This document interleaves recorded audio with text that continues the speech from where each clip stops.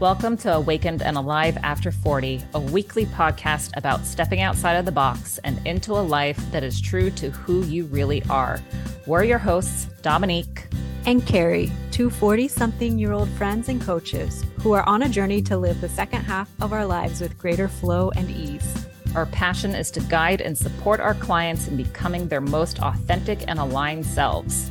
We love digging into a variety of topics and sharing some of our insights and perspectives through our coaching lenses. We both spent the first half of our lives trying to fit into a box, only to realize we were burnt out and searching for a better way to do life. We are here to remind you that it's never too late to start living your best life. Let's get into today's episode.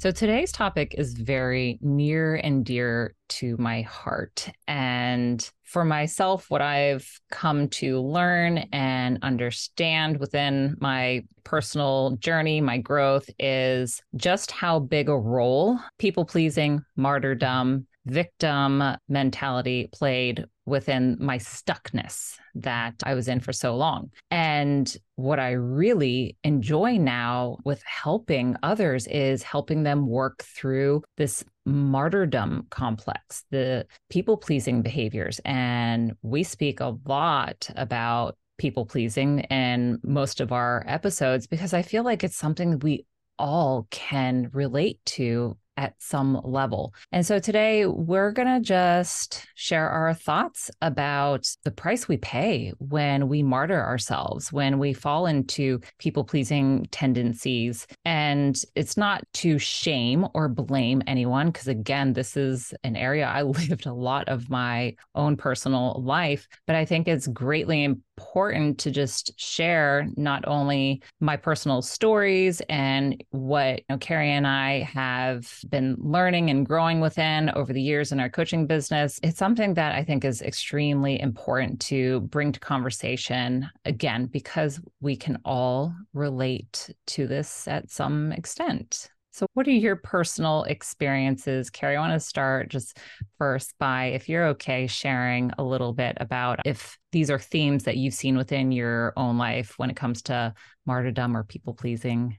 It's an interesting question for me to ponder about myself because sometimes I do notice some slight people-pleasing tendencies in me, but for the most part, I tend to put myself first in a lot of ways and really focus on making sure I am at my optimal level of contentment. So I don't know if that's seen as selfish. Obviously, I don't want to alienate people and not be flexible or be able to compromise. Flexibility is not my strength, but I am pretty decent at compromising because when other people are involved, I do really want to be as amicable as possible in those types of teamwork situations. I don't know. I feel like maybe your perspective of me would be clearer than my perspective of myself on this. Yeah. And I love your openness and honesty with being like, yeah, no, I've never had any problem putting myself first, because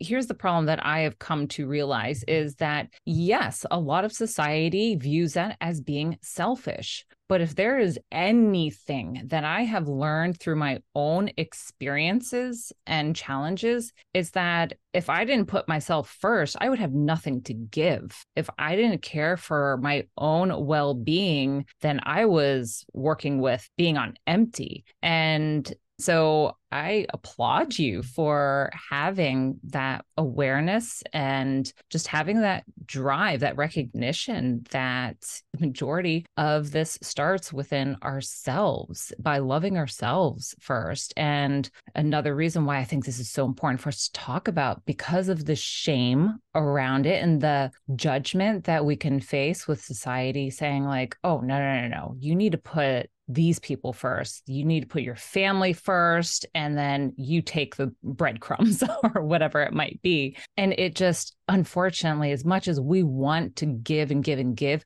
it always bites us in the ass. it will lead to burnout. It will lead to compassion fatigue, especially if you're a caretaker, if you just are a natural healer and you have this energy about you where you want to give and provide for others. But I think it's beautiful that you have this strong knowledge of yourself being of great importance in order for you to give to your relationships. And when it comes to martyrdom or people pleasing, a lot of the times we're kind of sitting in it and we're like, I have no choice. This is just who I am. This is what I do. And I think it's important to talk about how a lot of this comes from conditioning also within our lives, whether it's that you view family members doing or acting in this same way when you were younger. And so then you assume like, oh, this is how you do life. Or in my situation, my trauma disrupted my nervous system so much so that the story I told myself is that as long as everyone else is happy, then I'm happy, then I'm safe. So that's what really started to stem my people pleasing tendencies. And so it's really about looking at the conditioning that we have within our own lives to better understand why are we stuck in this behavior, and that way we can gain better knowledge of just how is it holding us back in certain ways in our lives. I think it says a lot about our society that it's almost an act of rebellion to put ourselves first. And especially in our society, as we've said in previous episodes, we both live in the United States. And I think it's common, not just here, but in many places around the world, for women especially to have more of this tendency of putting other people and other people's needs and other people's wants and desires ahead of our own. I don't think men are completely void of this tendency, but I just think in general, women are conditioned to do it a lot more frequently and to think it's more normal than most men are. Yeah, absolutely. When you look at it from the societal standpoint, culture as well, yes, a big majority of it is within female population, but it's really fascinating to me because as I've paid more attention to it and I look at those that are within my life, my friends, my family, I have really come to recognize that a lot of the men in my life very much live in this place of martyrdom. And what I think is really fascinating, especially as I look through the human design lens, there's a couple areas in the chart where this can pop up, and specifically within some gates. And so one of the gates is called the gate of compassion. It's gate 15. This gate has a huge aura. When they enter the room, people know that they are there. They have this aura that just pulls people towards them. And with gate 15, it's the ability to trust your own flow and rhythm. And it also represents love of humanity. So people who have this gate highlighted in their chart may have a very strong love for humanity and helping others and carry a lot of compassion for others. But they can also struggle to find their rhythm and flow and hold on to a lot of judgment for not having routines and habits and structure, because that's something where our society really will push upon us that, okay, you need to do this in order to be successful. You need to have these habits. You need to have this type of rhythm. And so it can really become a judgmental place. And these individuals can sometimes deny their own hearts because they are wanting to give so much to service or humanity. And they can sometimes feel too afraid to do what feels right to them. Two other gates that I'll mention real quick: gate 27, which is my conscious earth. This is a gate of accountability. It's the ability to support and nurture and lift others through holding them accountable for their own self-love and empowerment. So that's the high expression, the healthy expression. The lower end, which is where I spent a lot of my life, is that these individuals can sometimes overcare. and compromise for what is good and right for them. And this can stem from guilt. In my case, it was like, oh, I didn't want to rock the boat. And so my nervous system was like, yeah, let's just give, compromise on my needs because that means I'll be safe. The gate 50 is kind of this connection place. When 2750 come together, it creates a channel. So they're opposite ends of one another. Gate 50 is part of the spleen center, and this is where we tend to hold our instincts, and fear gates, which we've talked about before, are located here. So this gate is potentially fear of failing one's responsibilities. And this is a very intuitive and reflexive caring. So the gate 50 is a gate of nurturing. And this is where the transmission of values and rules through love, with love, comes from. And there's a few individuals in my life who have this gate, and it just is really interesting to me as I look at the low expression, high expression, and how it potentially may be playing out in their lives. And these individuals happen to be male, and there's been a lot of what I've seen is over caring and guilt around it. And a lot of it starts with just having greater awareness of, like I was saying, awareness of where you may be out of balance, the high end, the low end. But these gates are just really fascinating to me because this is where a lot of the people pleasing and martyrdom can be heavily placed. How about with the Enneagram? I'm curious to know if there's any specific types that are similar with that.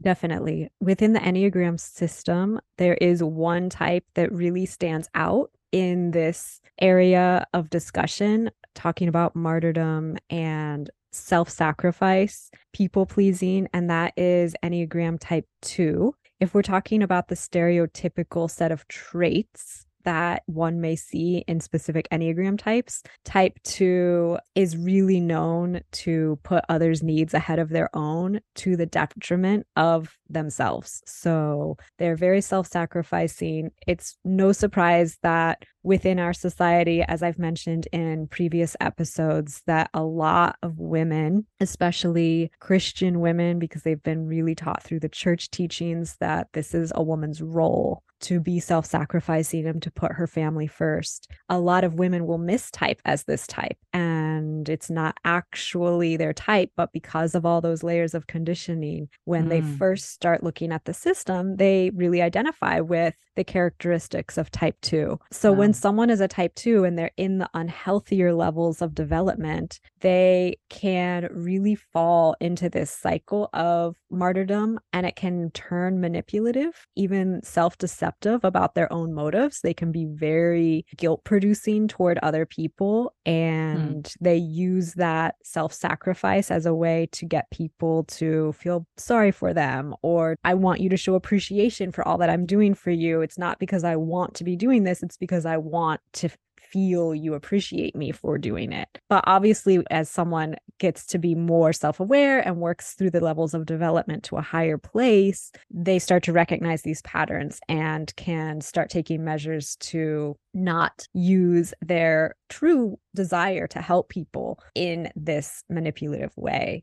Because really, when it comes down to it, people who, well, all humans, but especially people who lead with type 2 Enneagram are really, really seeking love, attention, and appreciation from loved ones. That is their core desire of what they want in their life to feel whole, essentially. Yeah, that's really great. I love how you bring that up because that's the same exact case with the gates that I just mentioned. As human beings, we have this drive for belonging, connection. We want to feel loved. We want to feel heard, appreciated. It just can be a little bit more prominent with particular types or the gates, the themes. I think the important thing we want to highlight in this episode is what is the actual price we're paying if we fall into these people-pleasing tendencies.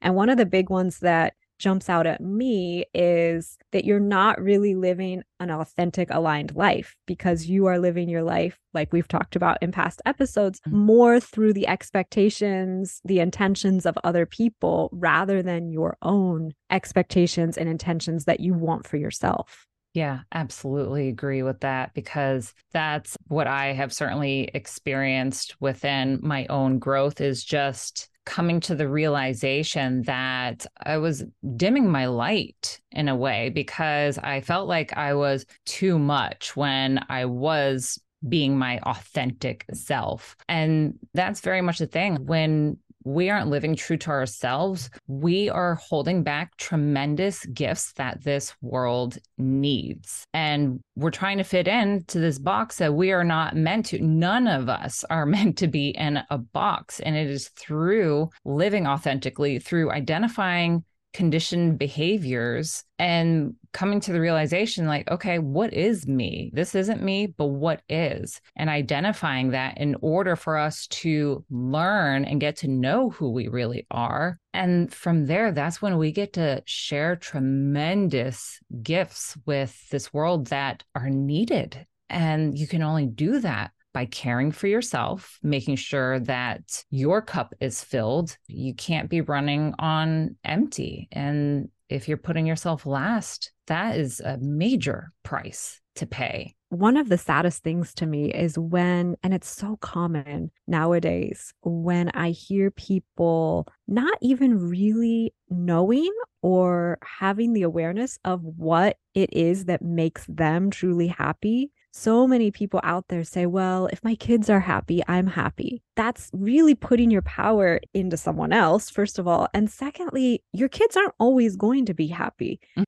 you're because they're setting human. yourself up. Yeah, you're like setting yourself up for failure right away. And I know we did an episode a little while back on whose happiness are you really responsible for? So, yeah, like you said, Carrie, it's like you're putting that on somebody else. You cannot control somebody else's emotional state or happiness level. And yeah, that's something that I see quite often. And of course, I can only speak from what I see since I don't have any children. Neither one of us has children here. However, the price that individuals are paying that are in this state of extreme martyrdom or people pleasing because of desiring the best for their children, they're really just pummeling themselves into the ground. And then you think about it, it's like, well, what do you have to give from a place of emptiness, of frustration, of irritability, of burnout? I think it's taking a step back and just seeing the only happiness you have control over is yourself. And then, yeah, you can spread it from there to your children, your loved ones, whoever you want gets to feel that from you. And what's more giving as a parent to give to your child? I can't think of anything better that a parent could give to their child than modeling Yeah. this Yes. ability to make yourself happy, self fulfill your own contentment through your own Mm-hmm. passions. And kids who would see that in their parents are going Yeah. to learn that skill, and they're going to learn how to cultivate an authentic life for themselves, living a life that makes them happy. Absolutely. Because, like we mentioned at the beginning of this episode, the conditioning that we can carry, part of it comes through the modeling that we see within our families. And that is just a powerful step to take towards if you want to ensure someone's happiness, be an example of happiness, be an example of living authentically so your children can see that it's possible and it's the best thing they could possibly do. And what better place to come from when it comes to caring for your children when you're in this place of abundance because you have nurtured yourself enough to be able to nurture others the same way. And again, it comes back to you're not sitting in a state of burnout or regret or irritability. It's this place of just, okay, I nurtured myself. My well being is stable. And now I can ensure that I'm going to come from a stable place when I'm interacting with my loved ones. This all sounds super great, though, right? This is the challenge. And this is the challenge that I faced for a long time, switching over to that mindset of, okay, I need to put me first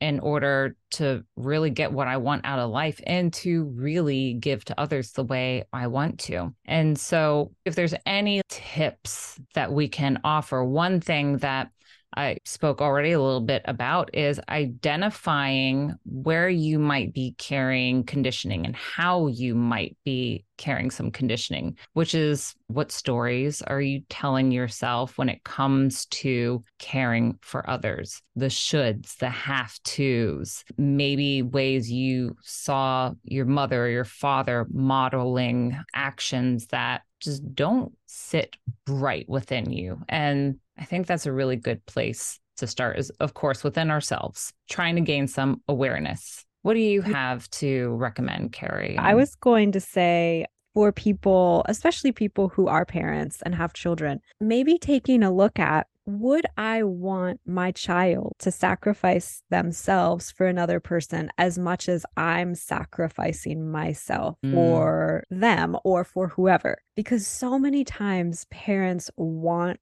better for their children than what mhm. they're providing for themselves. And there's no better way for kids to learn these things than by seeing it demonstrated to them. We can talk and talk and talk at kids as much as we want, and it can a lot of times go one ear and out the other. But if they see their parent, their caregiver living this authentic, aligned life, living through authentic relationships with all the people in their lives, that is going to be the best way for them to carry that forward for themselves into the future. So freaking powerful. I love that. Actions speak louder than words. Yeah. To sit there and think for a second, wait a minute, would I want my child to experience the discomfort, whatever it might be that you're experiencing in your place of martyrdom or people pleasing, taking a step back and thinking about that and coming hopefully to the realization where it's like, no, they don't deserve that. So if they don't deserve it, then 100% you do not deserve to be living a life like this. And so I love that you bring that up, Carrie, because it's one of those things where sometimes we have to put ourselves in other people's shoes, other people that we love tremendously and want nothing but the best for. And of course, it all comes back to, if we don't love ourselves, if we're living from a place of fear and lack, then those are going to be actions that we then model coming from that place of fear and lack. So, taking the baby steps that we always talk about to cultivate greater awareness, to then lead into being able to cultivate greater love for yourself. So far, we've talked a lot about martyrdom in relation to parents and caregivers in our society, but another big place where we can see it, at least within American society, is in the workplace, and how so many of us are taught to self-sacrifice at work and to wear as a badge of, I'm a hard worker because I work extra hours and I stay late and I work on weekends. And this is something that a lot of us, I am to blame for sure, get caught in this cycle of looking at this as part of our identity and as our value to the institution we're working for. Oh, for sure. And I can certainly come from a place of being a caretaker in service with physical therapy. I've been doing therapy for over 19 years, and I have seen this throughout all the clinics that I have been in, and from people that are near and dear to my heart and good friends right now, that level of just giving and giving and giving. And you see it within the home and then the workplace when it comes to people who are natural nurturers, natural givers, healers. It breaks my heart when I see just how much of that happens within the healthcare field too, and why I am just so passionate, even talking to coworkers about like, yo, take your lunch break, get off the computer, stop doing your notes, go outside, get fresh air.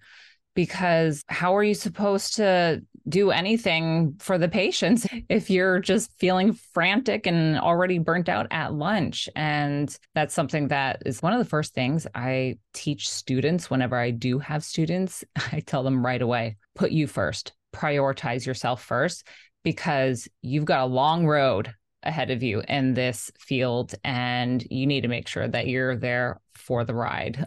Yeah, I think that is the most important lesson for young people coming into the workforce nowadays, because the workplace is not going to generally teach you that. You Mm-mm. have to know it and learn it for yourself, and you have to follow through on it, because most workplaces, at least within our society, are going to try to suck you dry of every ounce of energy and motivation you have, because that's just how it's always functioned. But I think a lot of us are awakening to that and realizing that when we are not our best selves, when we are not able to give, just the same way we aren't able to give in relationships, if we can't give to our job in the best way, then we aren't able to do our best work. We aren't able to give to our patients, give to our students, give to our clients, whoever it may be.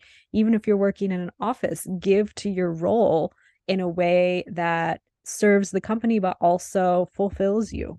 Absolutely. And when you listen to this, you're like, oh, that's great. Yeah, I want to be able to put my foot down. And so when we think of some baby steps that you can take to maybe making this switch into more focus on your well-being instead of just constant giving, I think a good place to start is first off learning what your needs are, what are your non-negotiables, and especially in the work fields. For myself, I identified one of my needs is taking my lunch break, not working through lunch, so I could give my brain and body a rest. So one place to start, I think that everybody can benefit from is what is something that you need that you feel would be really helpful for you to maintain your sanity throughout the workday. And it might tie back to your core values, which, we love talking core values. Mm-hmm. We think it's a really important exercise for people to get in touch with what their core values are. And once you know your core values, it can bring a lot of this into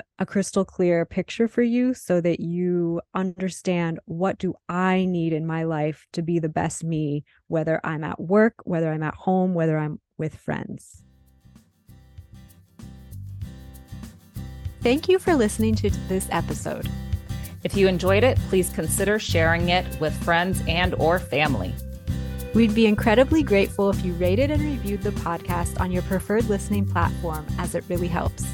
If you'd like to reach out to us, you can connect with us through our websites or Instagram, which are all linked in the show notes. We'd love to hear from you. Our theme song was written by Michael Ahrens.